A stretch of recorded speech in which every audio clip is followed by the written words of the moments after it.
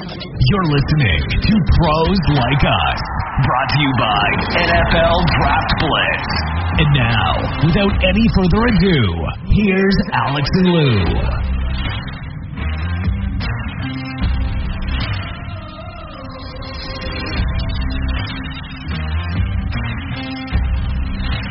That's right, gang. We are back and better than last week, we hope.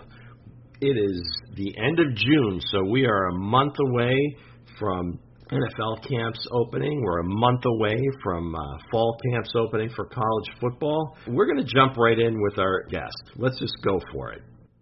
Joining us now is the mercurial wide receiver and return man from The Rock. That's right, Slippery Rock University in Pennsylvania, Jermaine Wynn Jr. Jermaine, how you doing, man? I'm doing great, man. How are you?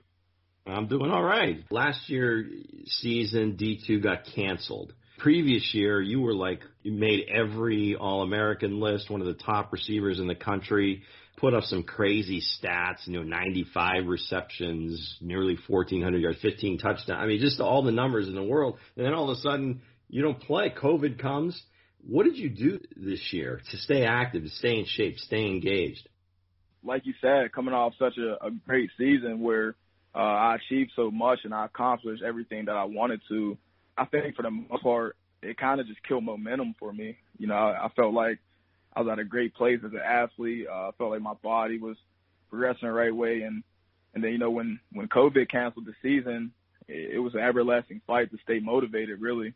You see other guys playing their college season somehow, whether it was 4 or 5 games, I was sitting at home, just watching. So I just used that as motivation, though. I looked at it as another year to get better, another year to get stronger, another year to get faster. And, that's what I did. I worked my butt off.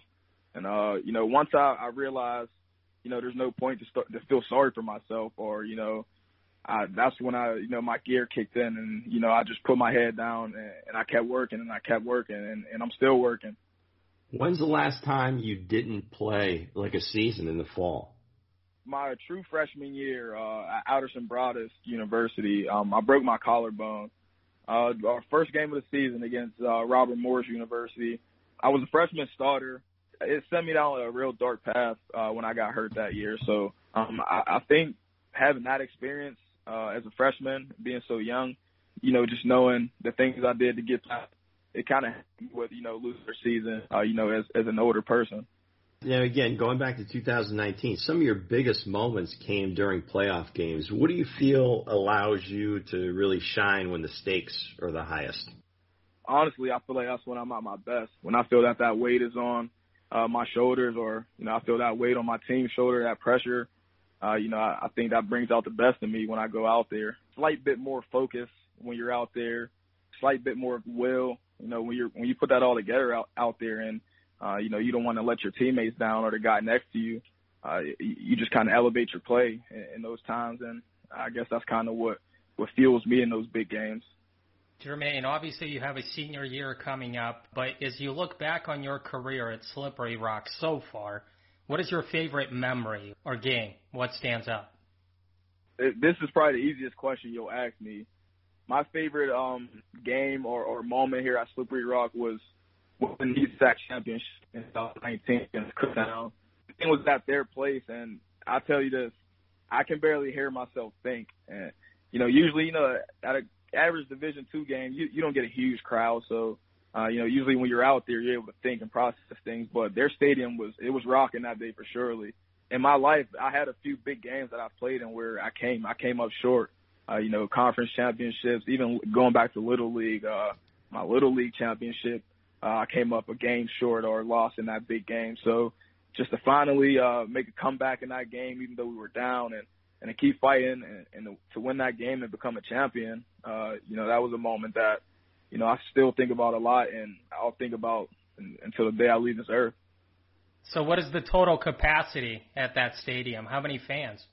I would probably say their capacity was probably around 10,000, but I'm telling you, it sounded like 70,000. All right, so you felt like you were at Michigan or at Ohio State somewhere, right? I would have thought I was at the big house, man. What do you bring to the table? Well, what do you think are your main strengths?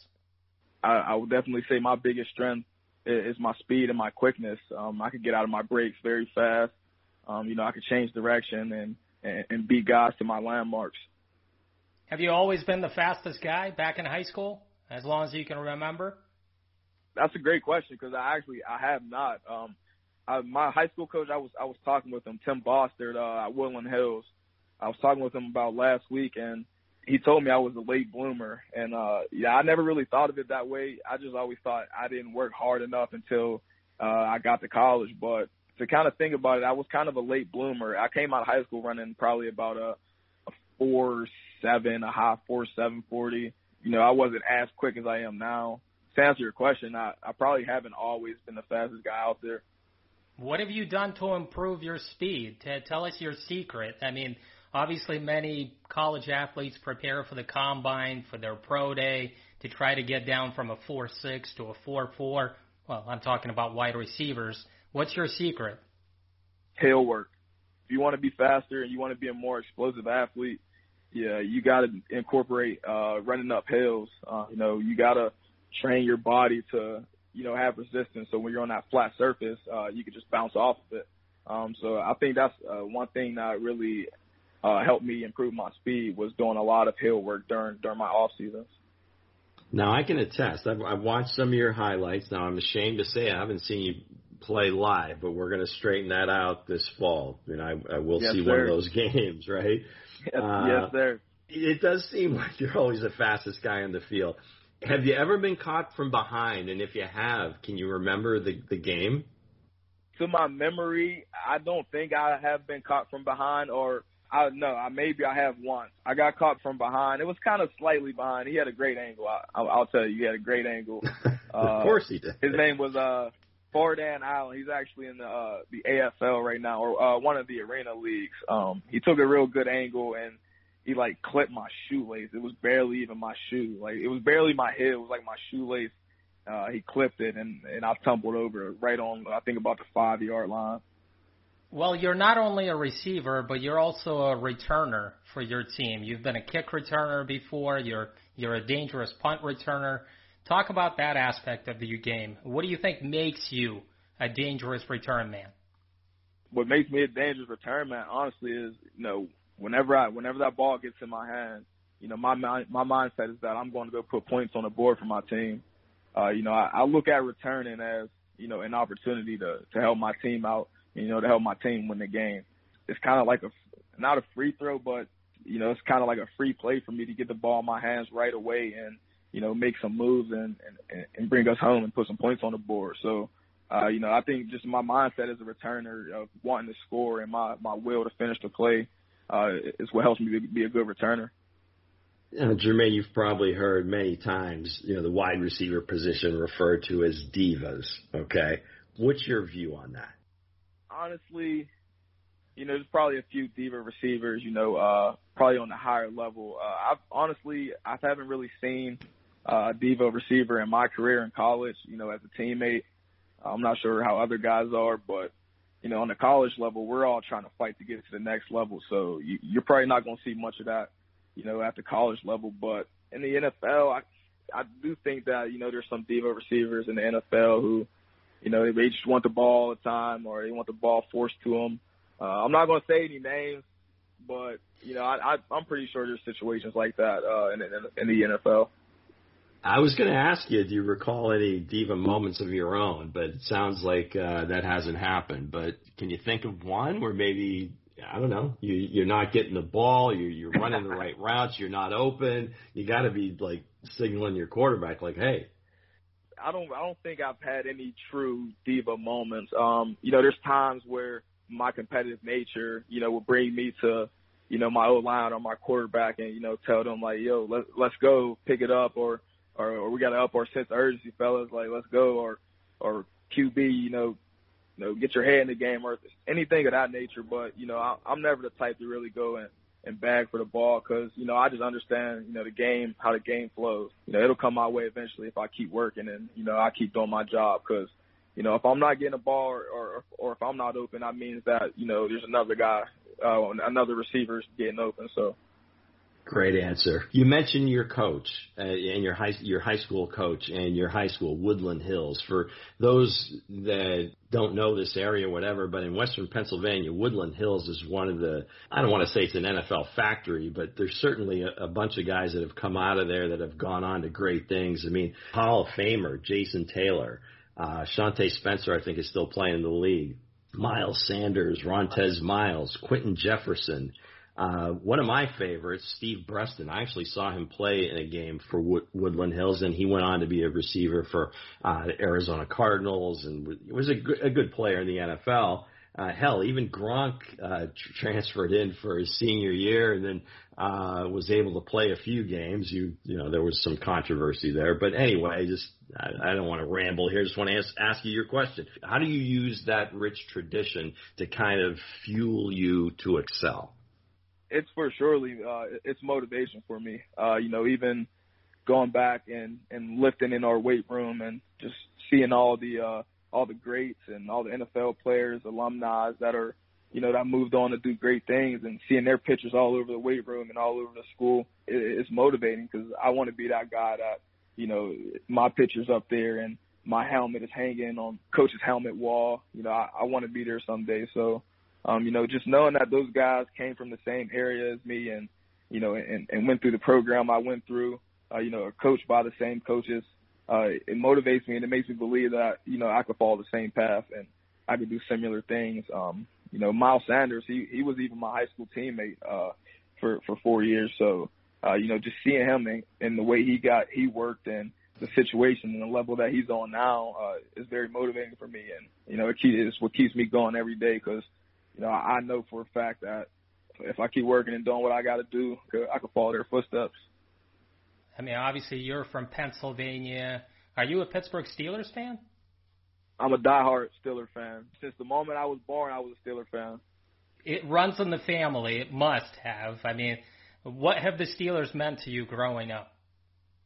The Steelers, they have a really, really, you know, special heart, you know, just for the simple fact, you know, those Sundays, you know, whether it was 1 o'clock, 4 o'clock, you know, waiting all day for a night game, you know, whenever those Pittsburgh Steelers were on TV, you know, nothing else in the world mattered. You know, any problems, you know, anything negative, you know, whatever it was, nothing else mattered for those 4 hours, and those Pittsburgh Steelers were on TV. And, you know, it's almost until this day, Pittsburgh Steelers games have that effect on me. So the Steelers meant a lot to me growing up. So who's your favorite NFL player? Is it somebody from the Pittsburgh Steelers? It's somebody that once was a part of the Pittsburgh Steelers, and I wish he still was. I wish things, you know, panned out differently between that situation. But my favorite player all time is Antonio Brown. Obviously, he's one of the better route runners out there. When you watch him play, how do you transfer it to your game? Honestly, man, everything. I've watched so much film and studied every aspect of Antonio Brown's game. You know, the way he creates separation while not being the biggest guy, not being the fastest. You know, there's a bunch of guys, 5'10", 195 pounds.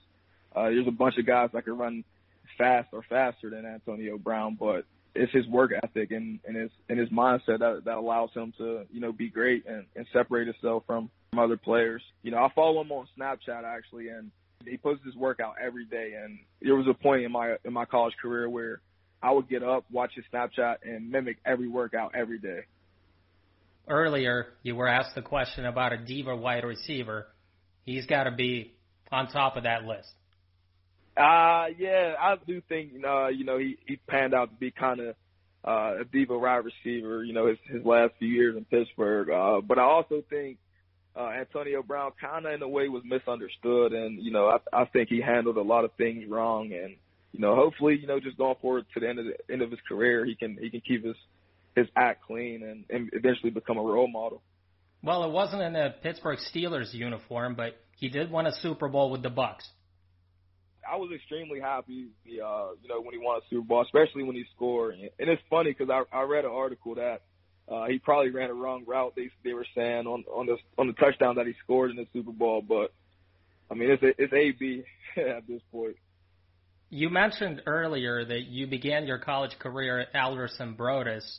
Why did you transfer to Slippery Rock? What made it the right school for you?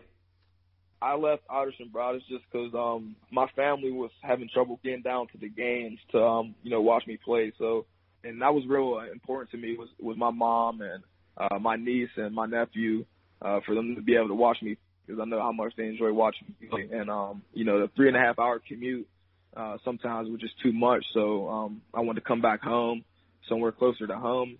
And it was hard to say no to Slippery Rock when they were recruiting me. Coach Lutz called me every single day, probably about 8 times a day. He was sending me text messages. It was just hard to say no to, people who showed that they wanted me so much. So that's why I ended up here. What has your head coach, Coach Lutz, meant to your career and that offensive staff as well, the guys who coach the offense? What have they meant to you? These guys have meant a lot to me, and I say to this day, I made the best decision of my life coming here to Slippery Rock when I decided to transfer. They taught me to just have a relentless mindset and be relentless in everything that I do. That's our slogan that we use here. That's what we build our foundation as a team on is being relentless. And when times get tough, be relentless. Don't give up. Because all the tough times don't last forever. You just got to keep going. You got to keep pushing. And these guys taught me a lot, and I'm glad that I ended up here. Slippery Rock has one of the coolest traditions. I mean, every player gets a chance to touch the actual rock once they get on the field, right before kickoff. So how does that inspire your team? How does that inspire the entire football squad once you get out there? There's a lot of pride with that rock, man.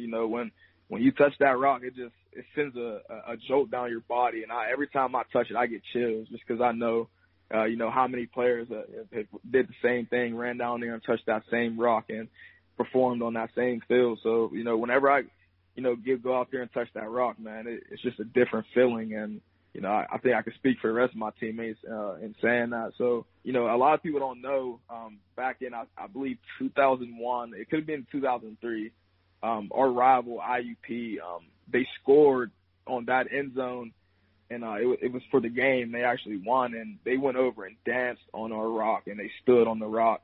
There ended up being a big fight and a big brawl. Guys got suspended, and that's really what increased the rivalry between Slippery Rock and IUP. So, there's a lot of pride in that rock. So, touching it turns us up. So you guys have never let that incident go. I mean, you still remember it deep in your mind when you face them. Till this day, Coach, he makes sure to reference it every IUP week year, every single year. He makes sure we remember what happened and what they did on that rock. And we actually got them at home again this year, so that game plans to probably have around 12 to 15K people, and that's always a fun game to play in.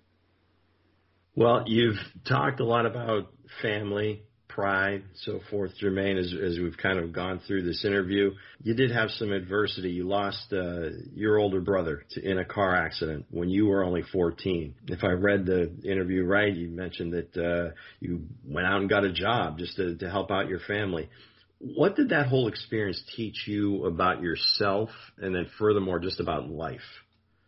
Losing my brother was probably the toughest adversity that I had to deal with in my life because I lost my dad when I was 1 year old. So growing up, my brother was pretty much my father figure and that positive male role model for me. So, losing him, that made it even tougher. But, I just knew that I had to step up and I had to have a bigger role in my family. So I started working. I wanted to help my sister out around the house. I wanted to help my mom out. And, I guess it just taught me that I had to grow up a little bit sooner than, most kids have had to. And, I took on that challenge and I wanted to help. So, I never looked at it as adversity. I never looked at it as, an unfortunate situation because I knew regardless, I had to deal with it and I had to be there and I had to help. So now that I'm being older, look back on it, I think that's why I don't feel pressure. And, like we were talking about earlier in these big football games, those playoff games, I don't really feel that pressure because I face much greater pressure in my life than, a big football playoff game. I think that's what I learned about myself, facing those situations. And transferring those to your football career, I mean, you mentioned, stepping up in big games, but is anything else that you've been able to kind of transfer those lessons to make you a better player? Well, yeah, I mean, I just always, when I'm out there, I just got to have that mindset that, nothing can break me, anything out here I can face, anyone, I don't care how big I am, I don't care how big you are. When I'm out there, I just have a mindset that, nothing can break me. And when I'm out there, I try to think that, I'm the best on the field. So, taking those lessons from life, just be unbreakable. There was an incident on campus not too long ago, and during COVID, social unrest, a lot of tension out there. So I'm sure every college campus is not immune to that. Something happened. Some of your friends had experienced what the school paper had termed racially motivated Zoom bombing, and you took action. Describe what happened and the steps that you took, and maybe explain what a Zoom bombing is. Okay, well, this past semester, like you said, we had an incident where, some anonymous, I guess you can call them hackers, they bombed a Zoom meeting between a sorority here at Slippery Rock. So what I mean by Zoom bombing is they somehow got into the Zoom call anonymously, and they were under faux names where it would be, any type of racist name. And then while they were in the call, they would send explicit photos of, racial pictures and things like that. And, in that situation specifically, hit close to home because it's my school and they were my friends in that sorority. So, originally we just felt that, our university didn't, shed enough light, on that situation. I just took it beyond myself to reach out to our head coach and ask if he can reach out to the school president and maybe have a talk or a meeting with the sorority members and myself just to, get an idea of how they were handling the situation and, what action they were going to take going forward and preventing other things like this from happening around campus. So, the action I took was, just to try to get some more attention on it. They're in the sorority and they're my friends. They reached out to me and, they were displeased. So, with my platform being a football player, I was able to, shed some light on it and get a meeting so that we can get a better explanation on, what they were going to do to prevent these type of things from happening on campus. Did the university find the perpetrators? They weren't able to, actually. They were using emails registered from, countries from all over the place, overseas, anywhere. There was, New Zealand, emails from Middle Eastern places, and it was too much, I guess, for our university to try to figure out. And it actually happened at Penn State and one other college that I can't remember. They just felt like it wasn't targeted, specifically at Slippery Rock. And, I guess they launched an investigation, got the FBI involved. But since then, I haven't heard if they've actually caught the people or, found out who's responsible.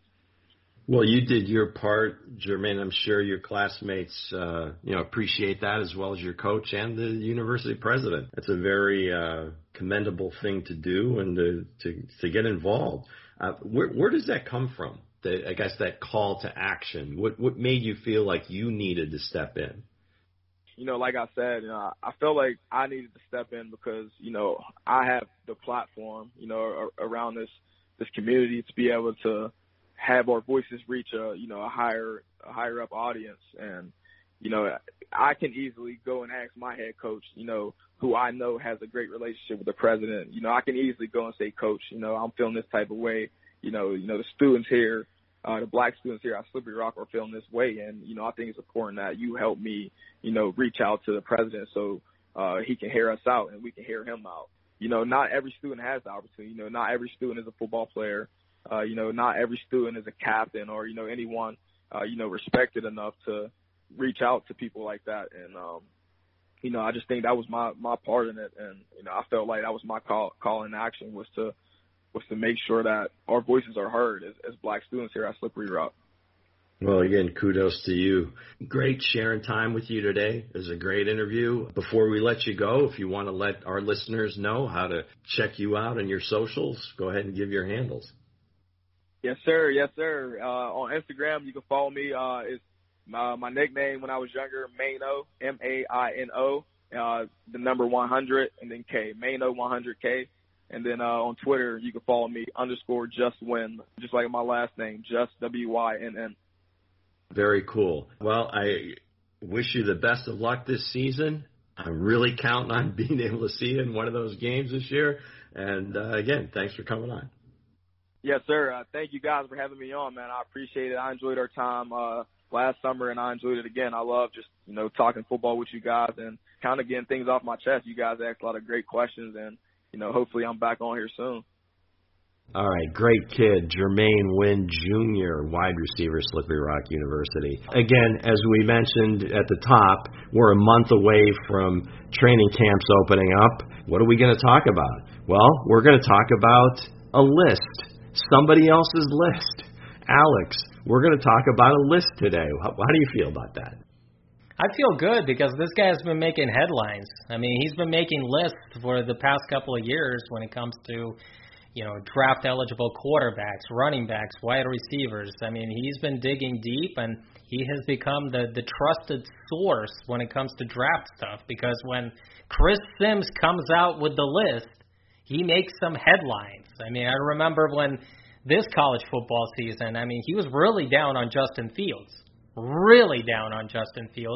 he was hyping up Zach Wilson. I mean, he had him as the number one quarterback over Trevor Lawrence. Well, yeah, and I guess sometimes you wonder if these things are done by design. Is it clickbait, if you would? I truly believe Chris Sims believes in his convictions. I don't think he's doing that for that, but again, in some ways, you hear him talk. It may not necessarily sound exactly like his dad, but a lot of the, you can tell he's his father's son, right? So some of the things he says go against the grain, go against the norm, but he'll sit there and he has the courage of his convictions. So without further ado, he puts out his Sims Top 40 quarterback countdown. He's talked to everybody about it. Eisen, Dan Patrick, obviously his partner Florio, and maybe everybody else that will listen in his Buttoned Up or Buttoned Down podcast. No surprise, Pat Mahomes is at the top of the list. I don't think there's any there was going to be any question there. Might have been some. Some people might like Rodgers, but in this case, Patrick Mahomes. Now, again, when you look at these lists, I guess there's got to be some context. Tom Brady at number 10, that's the first question mark right there. How can Tom Brady be number 10? But if you look at it as, okay, beginning this season, if I want to go win a game, who are the guys that I want to be my quarterback? Some people might say Brady because he's won all these games, won all these championships. But who are the better players? Is he taking into context the rest of his team? But no, because Deshaun Watson would not be number 4 then. So I don't know. What was your just kind of general sense when you looked at it? I think when Sims posted his list of the top 40 quarterbacks, I think he is taken into context that some guys might be over the hill. Like, he's looking at the future. I look at his list, and you put Josh Allen over Aaron Rodgers, right? So he's thinking Josh Allen still has room to grow, that he's still going to take his game even further, because Aaron Rodgers, he won the MVP last year, but he believes that the way Josh Allen played in his third year, he certainly deserves the spot behind Patrick Mahomes. I do have some question marks about top 10. I think, in my opinion, I would have Russell Wilson, over Deshaun Watson. In my opinion, I would have Dak Prescott most likely in the top 5. But that's my own personal feeling, just because I think if we're talking about the future, I think Prescott has a lot to prove. I think he's got a great team around him, offensive team around him. And I think if he stays healthy, he's going to be putting up some huge numbers. He's going to take that step forward. I do think Tom Brady is a bit lower than where I would have put him initially. I think he would be in my top 7 just because he went to the Bucs. He's 43 years old. He won a Super Bowl. He might not be putting up those huge numbers like the rest of the guys, but this guy is on point, and I would just give him that respect that he deserves to be in the top 7. I do think Baker Mayfield is way too high at 13. I do have the Browns as my dark horse to win the Super Bowl this year, or at least advance to the Super Bowl this year. But still, it's not because of Baker Mayfield. So having him at 13 ahead of guys like Derek Carr, Matt Ryan, to me that seems a bit preposterous. Well, I guess, and I think you said it best, where he was maybe looking at some of these guys, or some of the guys being maybe not over the hill, but kind of, regressing as players, where I think his idea having Baker Mayfield higher is he seems to be ascending, whereas I think Derek Carr has kind of reached as good as he's going to get. Again, he can become more efficient and so forth, but we know what Derek Carr is. We know what Matt Ryan is, Kirk Cousins, most of these guys. Now, Burrow obviously coming off an injury now at number 17, that plays into it. Then he groups together the two guys. These are could be the darlings of the league, and the teams that let them go are going to look ridiculous, or they can look like the teams that let them go got rid of him at the right time. So 18, he's got Carson Wentz. 19, he's got Darnold.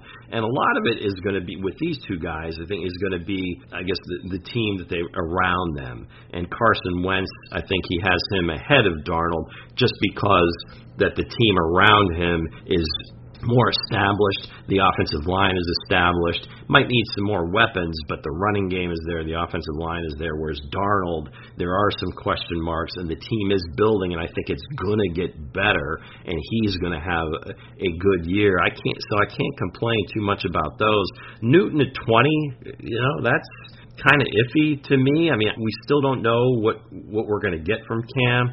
I think we have to give him the benefit of the doubt when he came back after COVID, that maybe that kind of, messed with his body more than it appeared to. But it looks like other athletes have had the same situations when they've come back from COVID, not quite as crisp as they were. So let's see what happens this season. And that's even if he wins the job, right? Mac Jones, he's got listed at number 30. Non-specific starter, if you would, is in the top 32, which if you look, there's 32 teams, right? To wrap up the top 10, for those of you that haven't seen the list, it's Mahomes, Allen, Rodgers, Watson, Wilson, Lamar, Kyler Murray, Matthew Stafford at 8.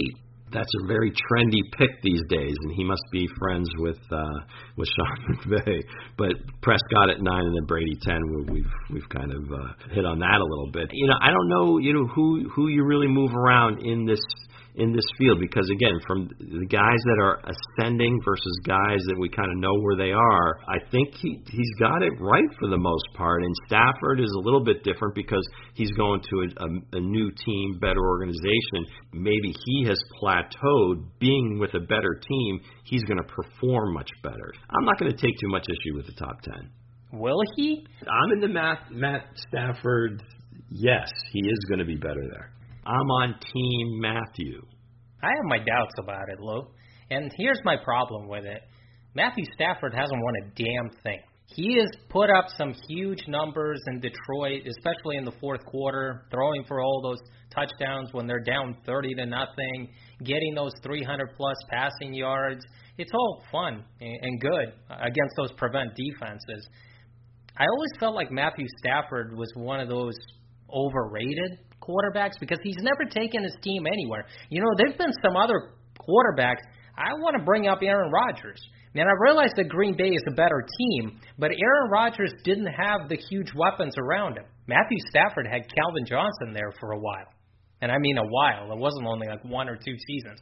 I realized Jordy Nelson, James Jones, they're not in the class of Calvin Johnson, but the rest of the team was better. And I think that's where the whole Stafford thing that people that are in my camp on this are looking at is that with that type of talent of his own, meshed with more well-rounded talent around him, versus just having one guy. It was basically him, he and Calvin Johnson. So I hear what you're saying.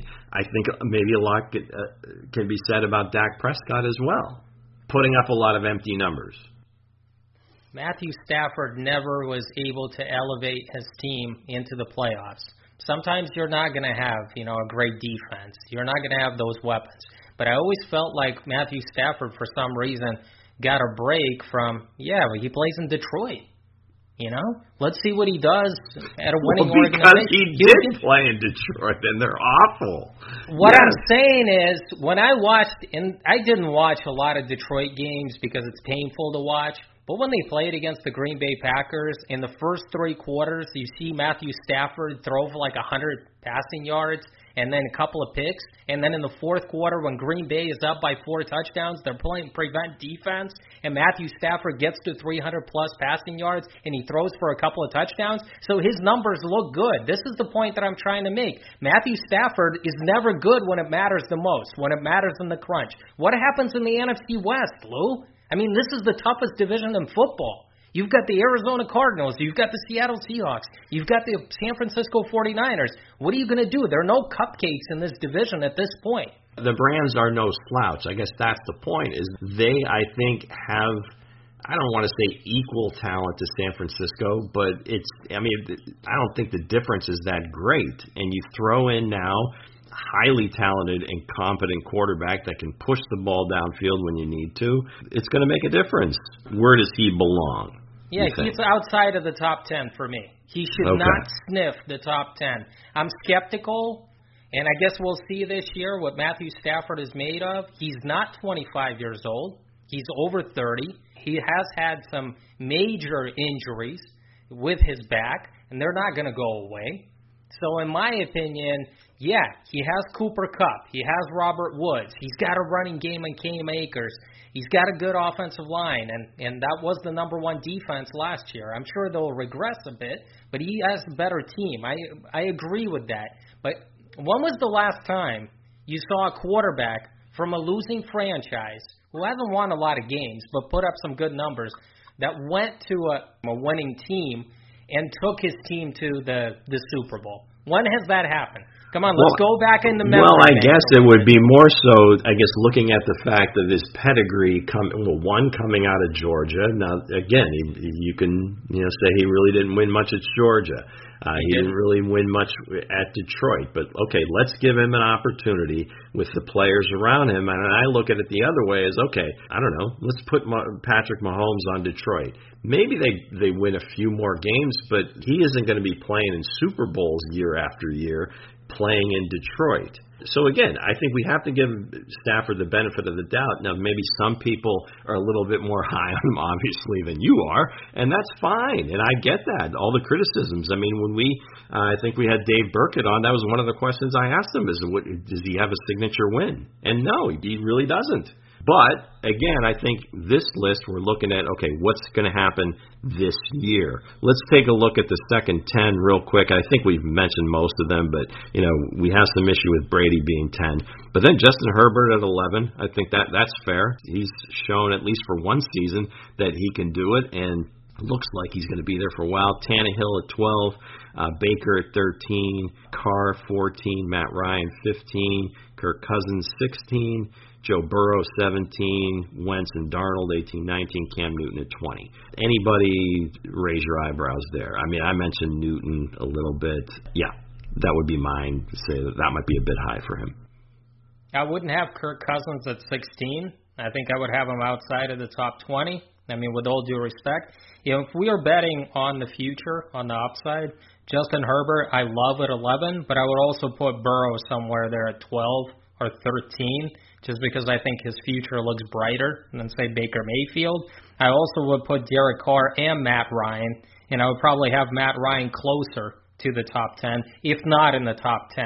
And this isn't based on what he has done in the past and the fact that he's probably going to be a Hall of Fame type of quarterback. You got to give him respect. Matt Ryan is still playing at a higher level than, say, even Ryan Tannehill or Baker Mayfield or Matthew Stafford, for that matter. So I would switch those around a little bit. And again, Kirk Cousins will not be in my top 20. I think it's safe to say Matty Ice does not get the respect that he probably has earned. And granted, they only played in one Super Bowl. The team melted down around him at the end. They should have won that game. Okay, I'm going to editorialize there for a second. But, yeah, and I think the trend that I'm seeing here is with some of these picks and where he's listed the guys, I think – and that's maybe where some of the consistency might be lost, is where I think he is considering the team a bit when it came to, okay, within this 10, where does Joe Burrow fit? Just the fact that Cincinnati's not that good, so he's putting Minnesota, Cousins ahead of him because the Vikings, are going to be a little bit better, or that the Falcons might be a little bit better. The Raiders, I don't get that one, but it's his list. Well, Deshaun Watson is in the top 4. He is. Well, and talent-wise, and that's where the inconsistency is, because at that point, you can't say the team around him. He doesn't really have a team right now, and the team he did have sucked. So what do you do? I think in this case, now he's just looking at the talent. Put him on another team, and arguably he could be at number 2. Yeah, I mean, it is a little, inconsistent, and I guess reading between the lines, maybe that's not the case. We need to get Sims on to explain himself. Put that on the list. Look, I don't understand how Andy Dalton can check in at number 29 and Jared Goff will be at 31. That I don't get. Or Tua 34. I mean, you have to think that Tua is going to be better, and he should be ahead of somebody like Andy Dalton. There's 2 non-starters in the top 30. And I also listened to Sims. I know that he's high on Kellen Mond, who went in the 3rd round to the Vikings. Huge. But how can he be ahead of Trey Lance? I mean, it doesn't make sense, because Lance is on the cusp of probably being a starting quarterback there, and Kellen Mond is going to be right. And he's ahead of Justin Fields too. But again, he kind of had you prefaced the whole thing when he talked about how down he was on Justin Fields during the season. I guess we can nitpick. I mean, everybody has their list. That's what we're doing. Stuff like that, and that's what we're doing. Again, I will say this: Matthew Stafford does not deserve to be in the top 10. Baker Mayfield at 13 just seems way too high, and Kirk Cousins at 16. I don't know. He should be somewhere at 25. How about the third 10? Jimmy G, Ben at 22, Fitzmagic at 23, and then he goes with these entries. And what I mean by entries is 2 guys back-to-back on the same team. So again, it looks like I'm saying, well, whoever wins this competition for New Orleans is going to have that spot. And then down at 32 and 33, whoever wins that competition between Bridgewater and Luck has that spot. So Taysom Hill, 24, Jameis Winston, 25, Daniel Jones, Zach Wilson, Trevor Lawrence. Again, he's consistent there. He had Wilson ahead of him in the draft, so I guess he thought that he had to put him ahead of him now. And you mentioned Dalton at 29, Mac Jones at 30. He was consistent there, Lou. He was. I mean, he was high on Mac Jones coming out of college. Well, he kept pushing that narrative before the draft that San Francisco had moved up for him. So I guess, again, his friend fooled him. And then you mentioned Goff at 31, and then the entry of Bridgewater and Locke, 32, 33, Tua 34. In the third 10, any issues there other than Dalton ahead of Goff? Yeah, I just think Dalton should be off this list completely. He should not be in the top 40. The young guys can get pushed up. I could buy even Kellen Mond, if you're high on him, that he could be on this list. I just don't understand how Andy Dalton is on this list. I mean, what has he done? What are his accomplishments out there? I mean, he's a backup quarterback now, in my opinion, because I think Justin Fields is going to win that job. Everything that is coming out of Chicago is basically pointing in that direction. Tyrod Taylor at 35, Mariota at 36, Kellen Mond at 37, Trey Lance 38, Justin Fields 39, and Case Keenum. Yes, that Case Keenum, Cleveland Browns at number 40. I guess a couple of things just before we wrap this up. One, Jalen Hurts doesn't make the list. Now, say what you will, but he's starting quarterback in the NFL, so you would think he'd make the top 40. There's only 32 teams. Remember that. That was a little strange. The Tua being outside of the top 32 obviously does not like Tua. And the other thing is that it seems like, You go back in your memory banks, the talent level, I guess, overall, does it seem like it's deeper? More teams have a capable starter than have in a long time? It's a great question. No, half of the teams are still struggling to find a capable starter in this league. I still think that, some guys are being overrated, and we're pushing some guys up a bit. Yeah, they always are, but I guess just specifically, are there, it just seems like in the past, I think you really had to this would have been a much easier task, right? It seems like it's a little bit more difficult because a lot of these guys are maybe it's equal talent. Is it not as good talent as it was in the past? I don't know, but it seems like just ranking these guys is more difficult because it's so razor thin, the differences. Like you mentioned with the Saints and the Broncos, basically you put those guys together by saying that whoever wins that job deserves to be there. That's just me editorializing. I don't know. But it just seemed awfully coincidental. Yeah, it looks that way. Like he's basically saying whoever wins that job, is going to be in there, and whoever loses might, drop down. But I'll put them at like 24, 25, and I'll put them at like 32, 33. You mentioned that a lot of teams have good quarterbacks. I think the offensive systems have changed, Lou. And, no question. The NFL is more like college type of offense, and that's why we see these guys transitioning. And it's easier. They get going a lot quicker, that's for sure. Before, people were getting drafted, they would come in, why don't you run that pro-style offense? And he doesn't know how to do that. He doesn't understand the terminology. He can't call plays in the huddle. He can't, take 3, 5, 7-step drops from center because they were asking guys to do that. And that's why we're not seeing as many busts in terms of quarterbacks because teams have caught on a bit. They've adjusted. They've made those offenses a little bit more friendly, a little more air raid, 3, 4, 5 wide receiver sets, and they're making life a lot easier on these guys transitioning from college to the NFL. And it seems to make sense, right? Because, you look at it from the monetary standpoint, if you're going to take a guy, you want to know if he can play by year 2, right? Or year 3. You've got a clock. That 5th-year option is coming quickly, and then you also have to decide whether you're going to make a huge investment. So I guess that's part of it too, is that not just, hey, let's make it easier for the transition, but hey, we've only got this much time. Aaron Rodgers would have never happened in this era. He would have played right away, or I don't know that the Packers would have taken him if they had Brett Favre, right?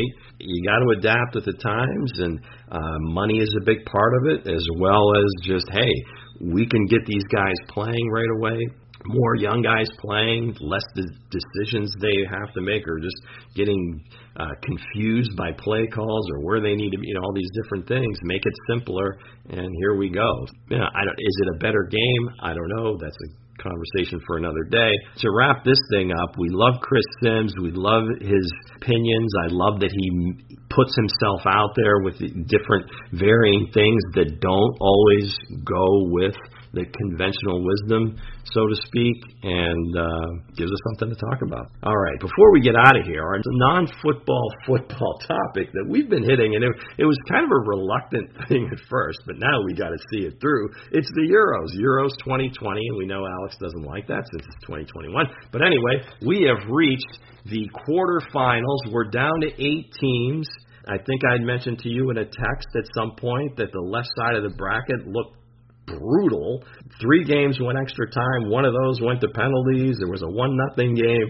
So you got Belgium, Italy, Switzerland, and Spain left on that side. The other side was a bunch of shutouts. But then yesterday was a great game. It was 2 teams that were just gassed at the end. You could just tell they were on their last breaths. But it ended up 2-1. Goal in the 121st minute, which is the 31st minute of overtime for those you American football fans. And Ukraine makes it through. I think it's their first time ever, right, in an international competition into the quarterfinals. Yeah, they certainly reached a feat. England moved on. That hasn't happened in a while. Usually they they don't win those games in the round of 16 or the quarterfinals. You got Ed Sheeran, David Beckham, and the Prince and Princess or Duke of Cambridge, whatever he is, all there at Wembley. They couldn't lose, right? Well, they certainly brought them luck, and you could say that. And you can't say the same for France. I mean, they looked like they had the game wrapped up. They had the lead 3-1, and all of a sudden on the 80th minute, Switzerland scored, and then they scored on the 90th minute, and then in penalty kicks, our boy, our star, we've been hyping him up, Mbappe.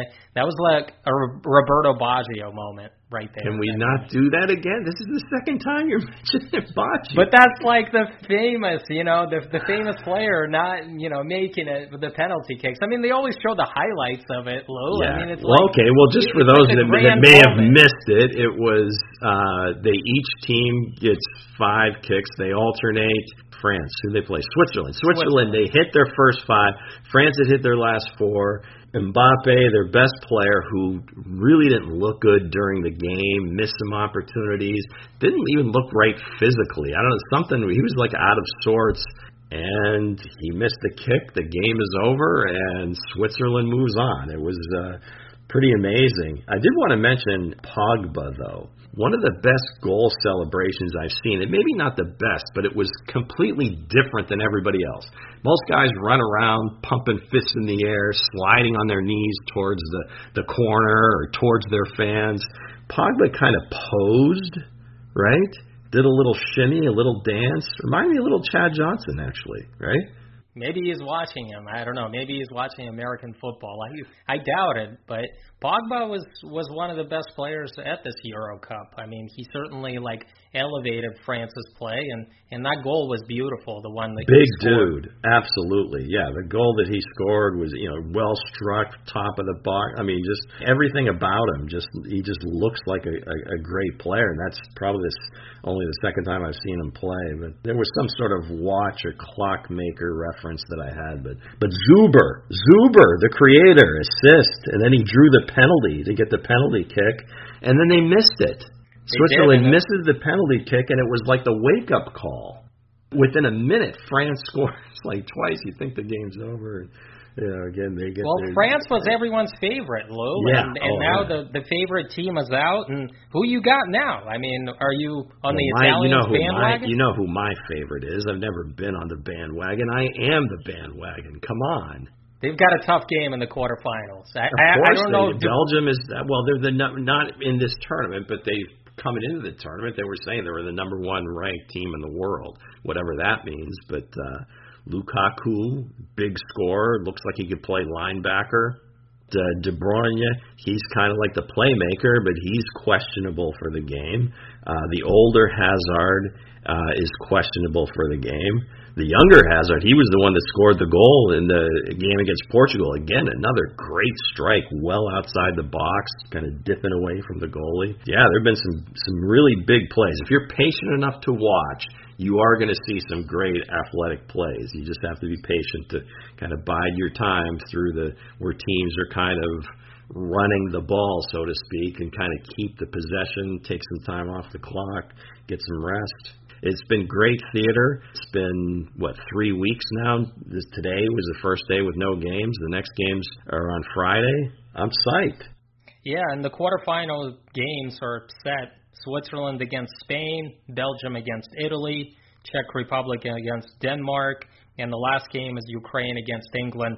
Right now I'm looking at this. I mean, the Belgium-Italy winner is most likely going to advance to the final, and then I have to give it to England. I mean, last time England won an international competition was in 1966, and they were holding it at home. It was the World Cup. Well, technically, I mean, they've got the semifinal games at Wembley. They've got the final at Wembley. This is like a home tournament for England once it gets down to it. So I'm betting my money on England right now, Lou, ever since, France went down.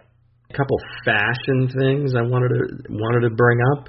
The Spanish coach wearing jeans on the sidelines. I know coaches, things, NBA, they've kind of relaxed. They're wearing the quarter zips or half zips on the sideline, no more suits. First, I thought that was just a bubble thing, but that's, I guess they're just not going to wear suits anymore. Most of these guys, the other managers of the teams are, very well suited up. But what do you make of that? Is that normal for coaches to say, hey, white dress shirt and jeans on the sideline? The Liverpool coach never wears a suit, and that's Klopp, the German coach. He always wears kind of a soccer type of, jacket, whether it's Adidas or Nike. So, I mean, more like a player that's not playing. More like a player. I mean, He was a former player. I don't have a problem with that. It's the summer, Lou. Why would you wear a suit? Why would you wear most of them take the jacket off. A lot of the coaches don't wear the jacket, or they don't wear the tie, or they might have the vest and no tie. But typically, more like dress pants, regular shoes. And then the other summer, thing, it's hot. I mean, hey, give the guy a break. I'm with him. I mean, I would wear like a T-shirt on the sideline out there with jeans on. Well, then I would say wear like a pair of sweats or like those tight, stretchy golf pants the guys are wearing now. So anyway, that was my one fashion point. The other one was on the winning goal for Ukraine. Dovbyk, after he scores, rips off the shirt, and he's wearing what looks like a woman's sports bra. Any idea what that was about? What was he making some kind of? What's the Chastain? Didn't she do that for the U.S.? But I think she was like pimping Nike at that point because he had the swoosh on it. But it was the oddest thing I've ever seen. Do other players wear those things? Usually you don't see that. Maybe it's his, girlfriend's or wife's company. Yeah. And he decided to, he was a guy that came on during the overtime. He wasn't a starter, and he scored that goal. So, he doesn't get on the field. He's not with the starting 11. So this was his chance to shine. He scored a goal, once in a lifetime opportunity. Hey, he rips it off. Maybe it's his wife's company. Who knows? Yeah, well, anyway, that really struck me as well. Because, one, you're like, well, we're going to penalty kicks, and then, bang, 121st minute. You're into extra time or added time of the extra time, and it was just amazing. And, I'm not making any sort of statement about it. It just struck me as weird what he was wearing under, because normally they rip the shirt off and there's nothing, right? Or they've got one of those compression shirts on. Never seen the sports bra on a guy. So well, there was something written on it, there was something written on it, probably. So there was a logo. Yeah. I assume he was helping somebody out, whether it's his brother or his wife or maybe a friend of his. I guess we'll see. We'll have to read in the press. I'm sure some tabloid somewhere has a story about it. All right, gang, that is going to do it for us this week. Great show, great interview, great talk about the Sims list. Till next week, he's Alex, I'm Lou. Peace!